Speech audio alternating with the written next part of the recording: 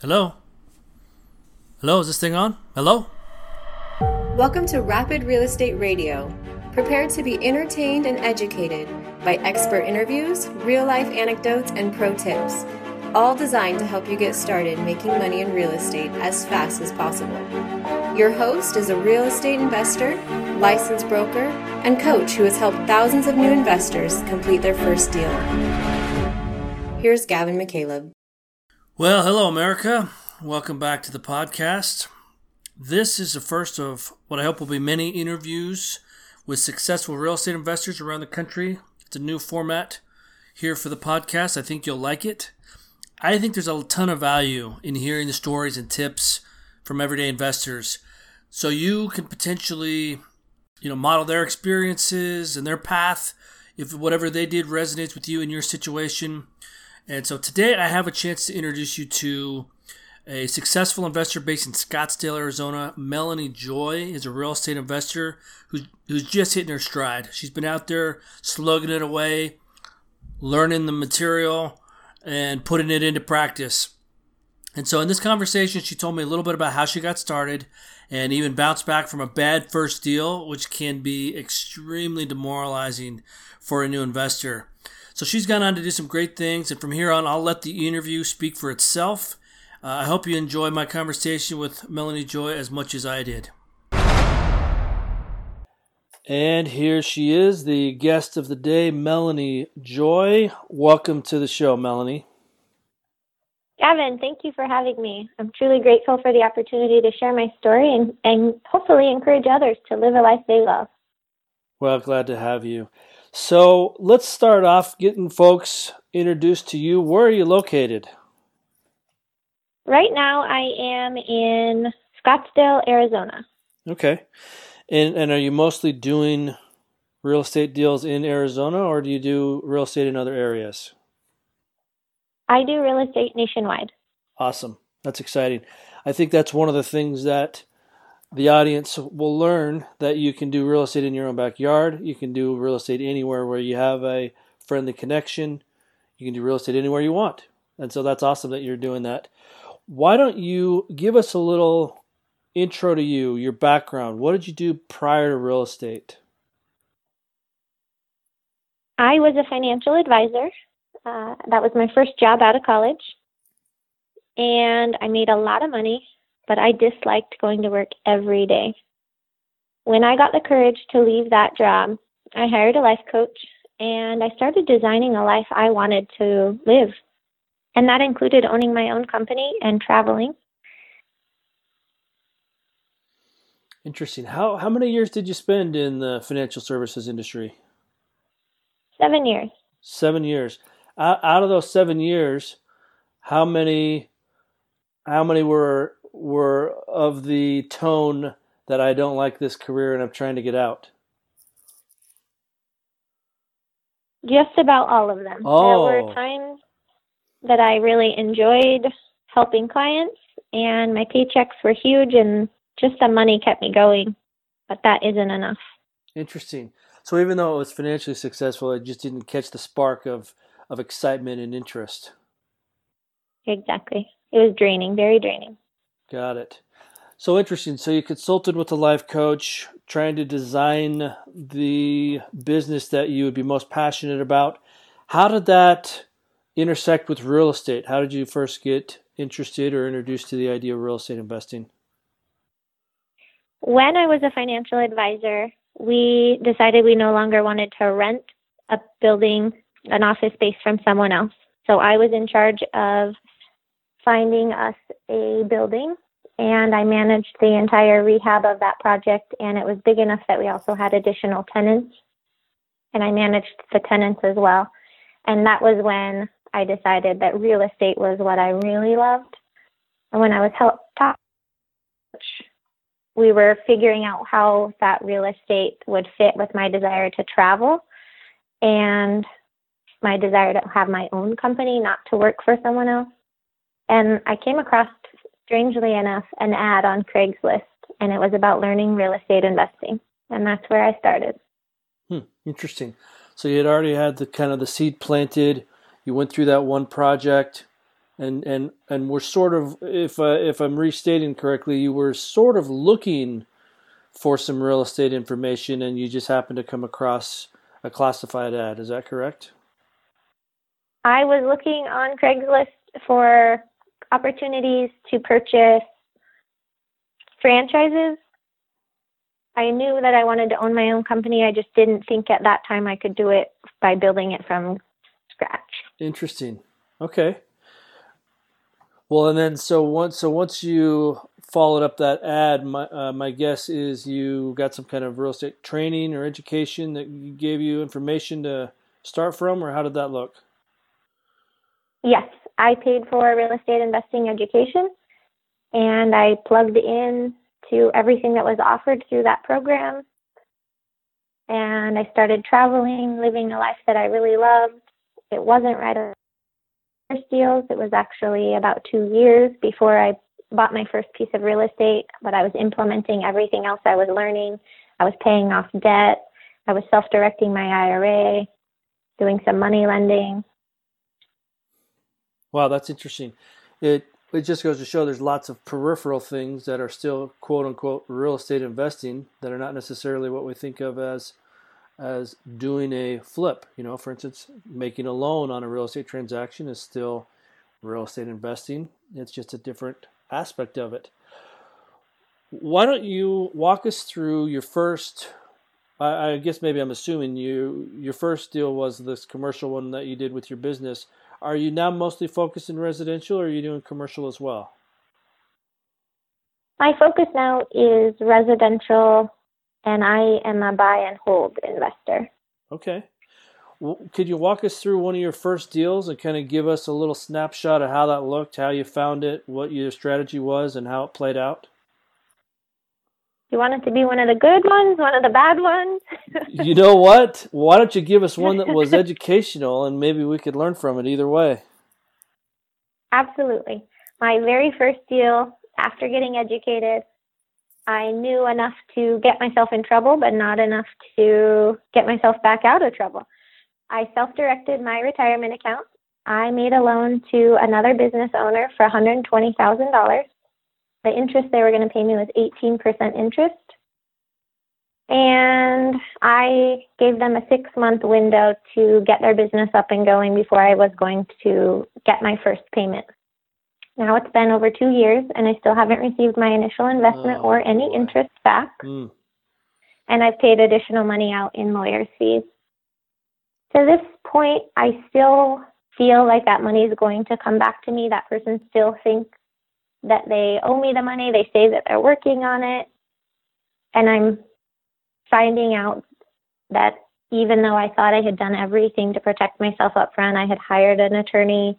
He reviewed all of our contracts. He made sure that my collateral was good, that there were still holes in my armor. And it has been a great learning experience. And I share what I've learned with other people who are interested in lending money and help them protect themselves. Interesting. Yeah, it's a rough lesson to learn. I hope that wasn't your mom or your best friend that you loaned that money to. It was not. I do not do business with family. As you can see, that would be a challenge to have Thanksgiving dinner if you were sitting across from that person. So, yeah. Interesting. Do you have an example of maybe one of your first profitable deals? Absolutely. I still, after losing that money or having it be put on hold for a couple of years, decided that money lending was something that was of interest to me while I was learning enough to handle an entire fix and flip project myself. So I lent money to someone else I had met in a real estate community. He needed $30,000, so I partnered with another person. We each put in $15,000. He offered us 24% interest, and he thought he would be in and out of the deal within about 3 months, except the hedge fund he was selling all of his properties to got overwhelmed. So it took him about a year, but he still held true and repaid us on our loan. And that project, at the end of it, I decided that I wanted to keep the house that we had lent the money on. And so I asked him to negotiate with me a reduction in purchase price for me waiving the interest charges that he would have paid us for the year that he had our money. And that's how I bought my first rental property. Oh, interesting. Good. And so how does that rental look now? Do you have a loan on it, or is it all cash? And how much income are you bringing in each month? That one is paid in full. I paid his asking price was $55,000. He owed us several $1,000s in interest. I guess I could figure it out really quick, but it's not all that important.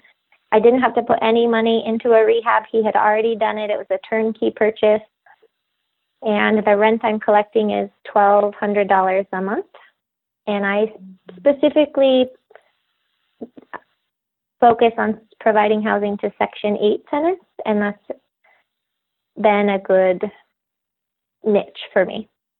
Oh, I'm sure. So $1,200 basically guaranteed through the Section 8 program per month is against, what would you say your total investment in that is? Around 55 total, or was it a little less after all was said and done? A little less. I think I'm into that one about 49 or 50,000. Oh, wow. Okay. So 50,000 or less. And what is that? Is it about 14,000? I'm trying to do math in my head real quick. Is it about 14,000 a year? And then minus expenses, I'm sure. That's pretty close. Yeah. I'm trying to do 1,200 times 12 months. 14,400. Yeah, that's what it is. 14,400. And then, of course, you have taxes and insurance, and I'm sure there's some city, utilities or things that are responsible. So it's not straight profit, but still, I got to tell you, as far as a yield spread, that feels pretty aggressive. You satisfied with that one? I am, absolutely. Awesome. That one got me interested, and that's where I decided that I was going to be a buy and hold investor, was from that property. Yeah, no kidding. I mean, if I had that opportunity, that's the kind of deal that I would take pretty much every time I saw it. I mean, it seems like, not to diminish anyone's enthusiasm, that's definitely a better than average deal. But hey, that's great. That's great that you got it. So, what's the time frame? When did that take place? Is that within the last year or two? Give me an idea of when that was. I purchased that property in August of 2016.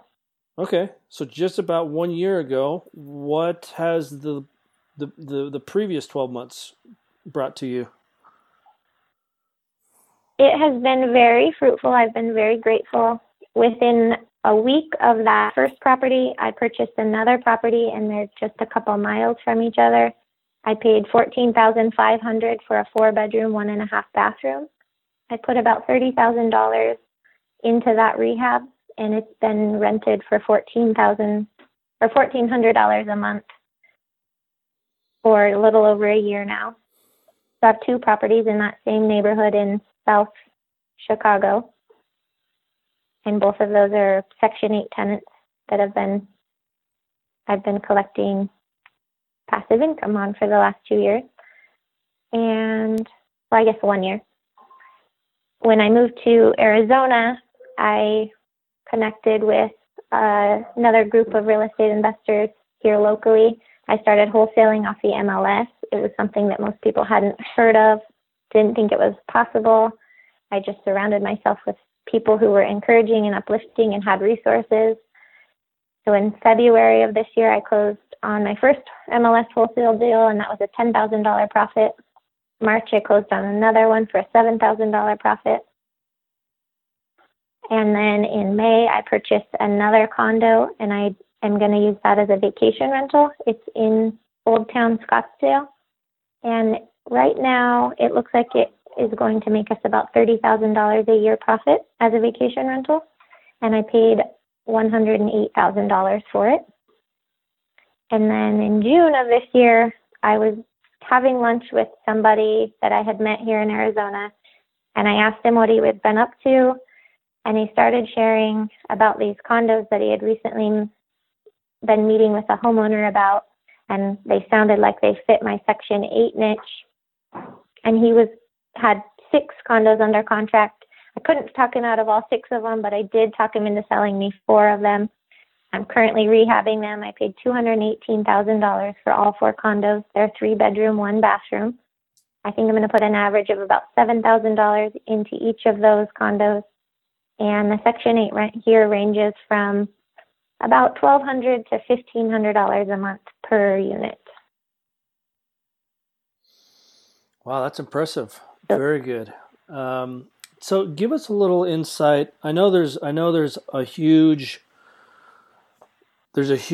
split in opinion between Section 8. Some people love it, some people hate it.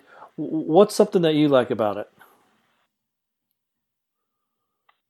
I get a really good feeling about providing housing to people that are having a hard time finding housing. I like being a relief to them, a sense of relief, and providing them with not only just a place to live, but my places are all brand new, newly renovated, so they get a really nice, clean place to rent. And it hasn't been all rosy. They have trouble some months even paying their portion of the rent, even if it's a couple $100 or even $100. But it's fulfilling for me. And that's interesting. It's funny because a lot of times people really key in on, hey, there's a government guarantee. Hey, there's social pressure that once they're in the program, they've got to pay. And I think those are certainly components of it. But I think it's really great that your opinion of it is not only is it, structured, but you're actually providing a service, and you're providing, like you said, a clean, maybe better than average house for that demographic. I think that's fantastic. So where do you go from here? It sounds like whenever you turn around, there's a new opportunity. What are you expecting to happen from here on out? More condo deals, more Section 8? What's your focus going to be?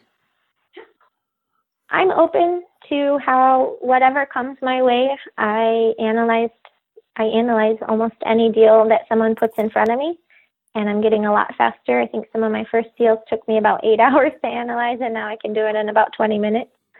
But my goal is that my partner and I will be out of the rat race. We'll be financially independent by the end of 2019. So we're really focusing on getting our passive income bigger than our expenses and being able to say that we're retired or out of the rat race by the end of 2019. And that's exciting to have a tangible goal and a plan to hit that goal. It's funny when you say that it used to take you 8 hours to analyze a property. I wonder how many of those hours were just sitting there nervously wondering if you did it right. A lot of them. Is this a comp or is this not a comp? Right. Am I missing something? Did I forget to add something? Did I subtract? Did I do the math right? I mean, I totally empathize. That's exactly what happens when I first started too. So do you have any specific tips? So our audience is made up of real estate investors, some new, some a little bit more experienced, and certainly I'm trying to extend the reach to folks that are trying to get their feet wet on their first few deals.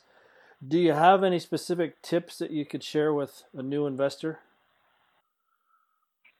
I do. I think that for new people and even seasoned investors, keeping your goal in front of you, and for me that was creating a life I love, keeping that visually in front of you, whether it's a vision board, if you're practicing self-visualizations in the morning or at noon or night, keeping whatever your goal is at your forefront, and then taking massive action. Make offers, make requests of people that you might feel are unreasonable, and find ways to solve their challenges.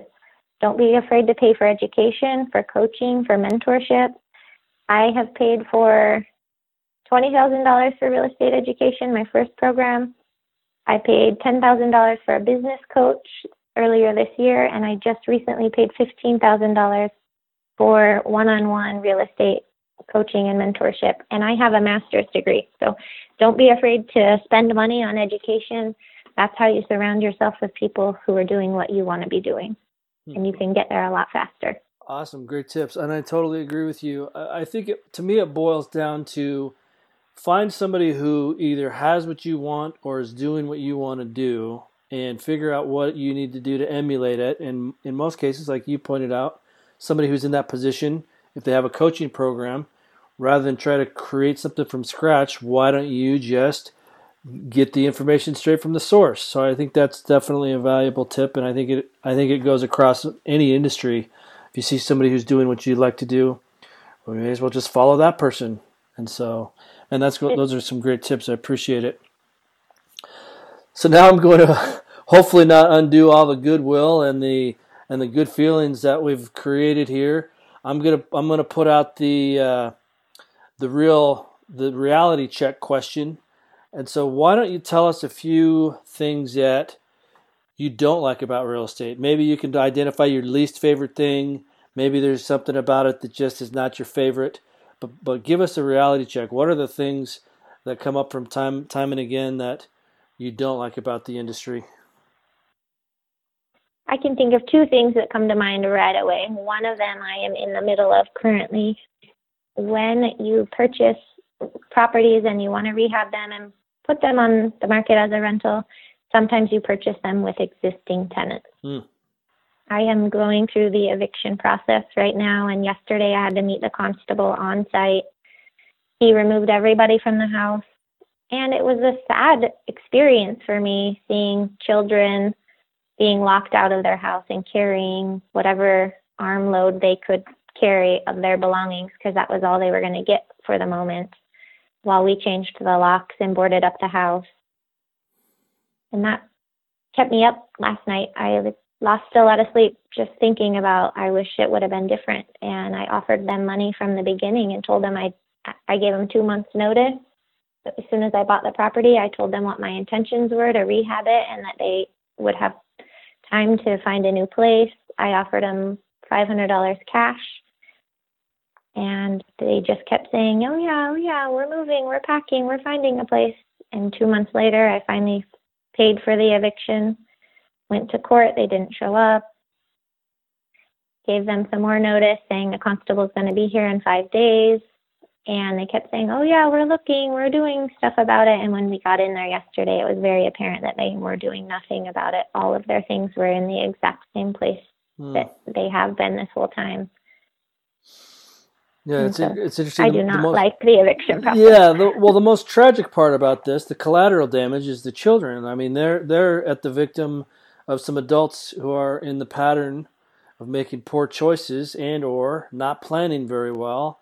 And so, I'm sure as far as like safety and well-being, I'm sure they'll be fine. I certainly understand your emotional empathy, but hopefully that ends up being a lesson to those children that they'll remember the one time that poor planning got them into that tight spot, and maybe the next generation will be better at planning or more proactive. I hope. That's my hope, but I could certainly see how that's a challenging experience. What else is your least favorite thing about real estate? Contractors. It's almost a swear word. Finding a good contractor that will show up when they say they're going to and do the work they say they're going to on a time frame and a budget that they say they're going to has been probably my number one challenge. Even with these recent purchases, I had a contractor say he was going to show up. He'd walked the house. We had a budget. I had all the supplies he needed on site.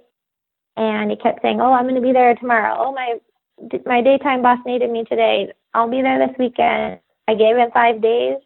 And he kept telling me the same song and dance. And I finally said, I don't think this is going to be a good fit for us. And I started over again, frantically calling all the contractors I could find online and from all of my referral sources, and got another contractor to start the next morning.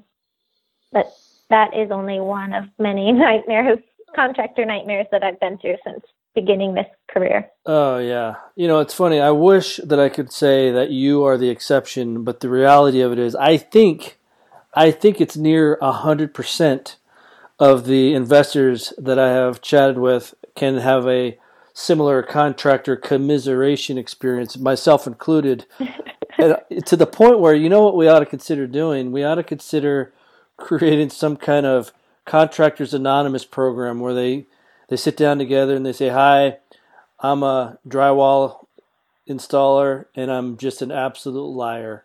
And so, I mean, even your best friend who's a contractor or somebody who you've used before, If they say they're going to be there, they probably won't. If they say they're going to do it, it's just a rough thing. And it's one of those things where it gets to the point where when somebody says something, I always double and triple check it.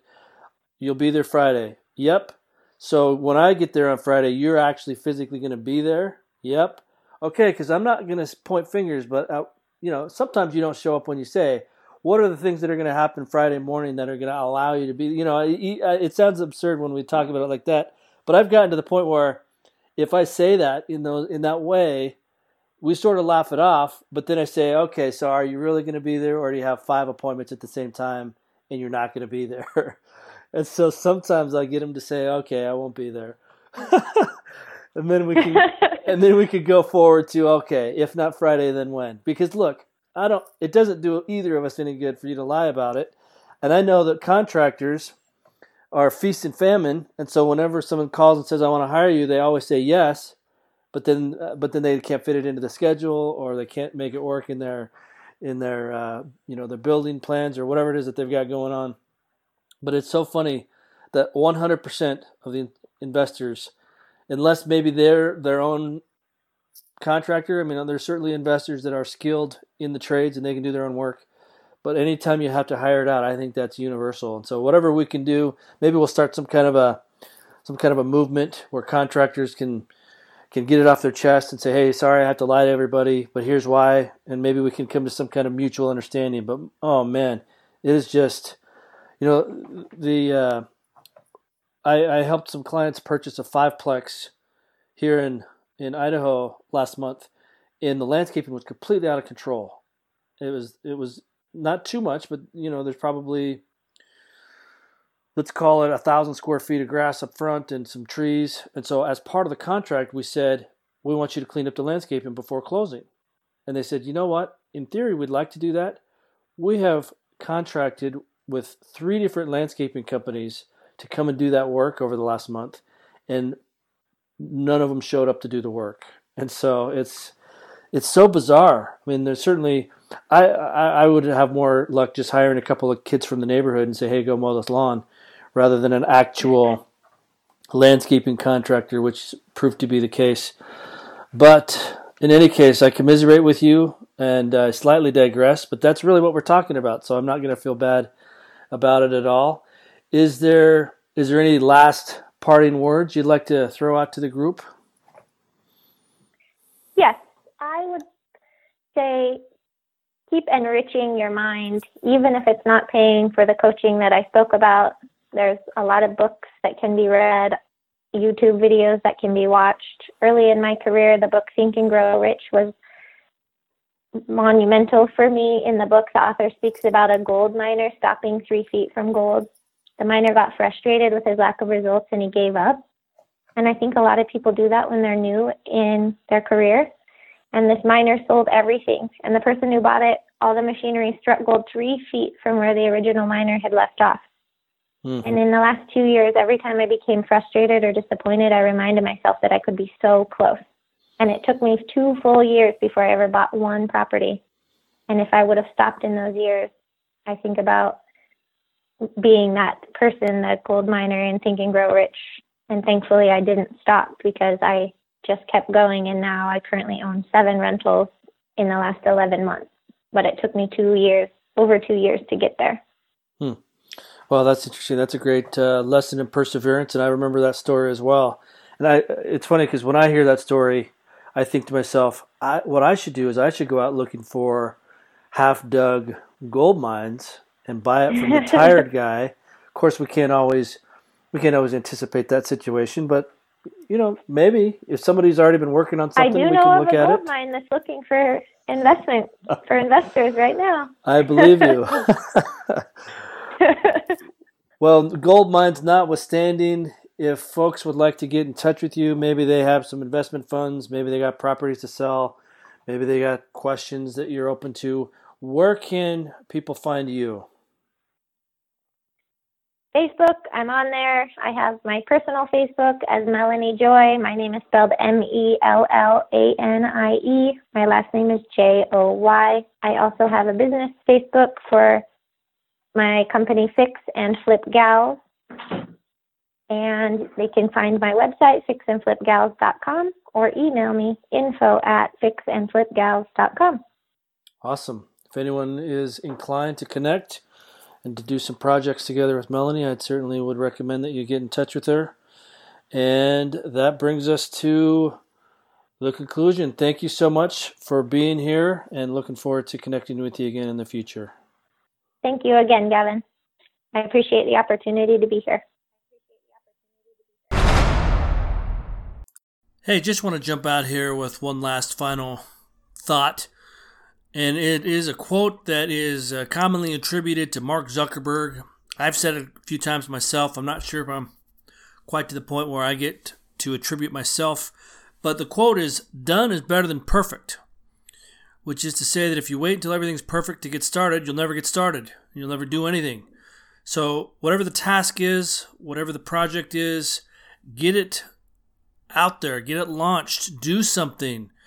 Do it imperfectly, do it sloppily, do it wrong, but just do it.